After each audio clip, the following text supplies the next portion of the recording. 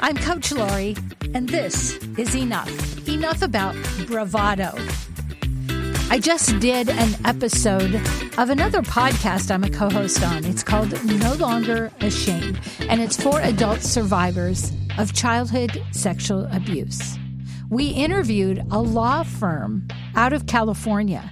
One of the things he said that he teaches parents is that when we have a lot of bravado, we see something on TV, we see something happen with children, and we say, if that ever happened to my kid, I'd string him up, I'd kill him, I'd end up in prison. Now, that all feels good and sounds good, but what we don't realize is if our child is victimized, which can happen even under our nose. We've seen it time and time again where the parent had no idea because of the threats of the perpetrator. But what happens is the child is thinking about the parent's bravado. I'll kill them. What if it's a family member, a brother? The child who is being abused doesn't want the parent to kill them. And because the child is a child, they believe everything the parent says. This makes so much sense to me, and I feel like it's my job to spread the word because we say those things and we mean them in the best sense of the way. Nobody's going to take advantage of my child. But a better thing to do might be to open a conversation.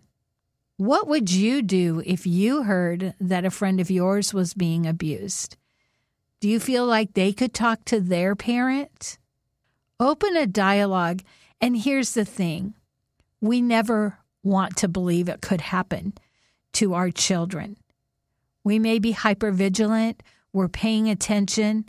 But things can happen at school, on the school bus, unfortunately, at youth group, at a stayover at a friend's house. And so if the child is put in a situation where they feel like if they tell you, you might hurt that person. What if it's their best friend's dad? They will go into protective mode and then not tell. See, the statistic is most people don't tell about their childhood abuse for 26 years. Now, whether they try and aren't believed or they're afraid because the perpetrator threatens them, says, I'll kill your family won't believe you, all the things that perpetrators say, a child will believe because they're a child. So it's just a conversation to have, maybe with your spouse, your partner. How are we representing what we feel about children who are abused? Because yes, outrage is absolutely the most appropriate response. But when we think about it in terms of what we're actually telling our children, we might want to rethink our bravado and turn it into more of a conversation. And parents, it's hard. If you've ever had a child come to you and tell you, it's hard. The best thing we can do is not make it about us, not look at how we failed, but do all that we can to support that child, whether it's getting help. Even if you go to the police, you might want to go to a counselor first.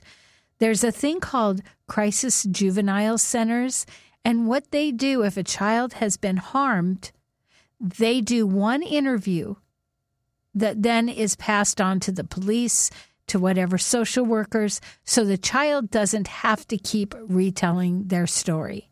So God forbid you ever have a child come to you with this, but if you do, know that there's help. And in the meantime, think about your bravado. We know you mean well.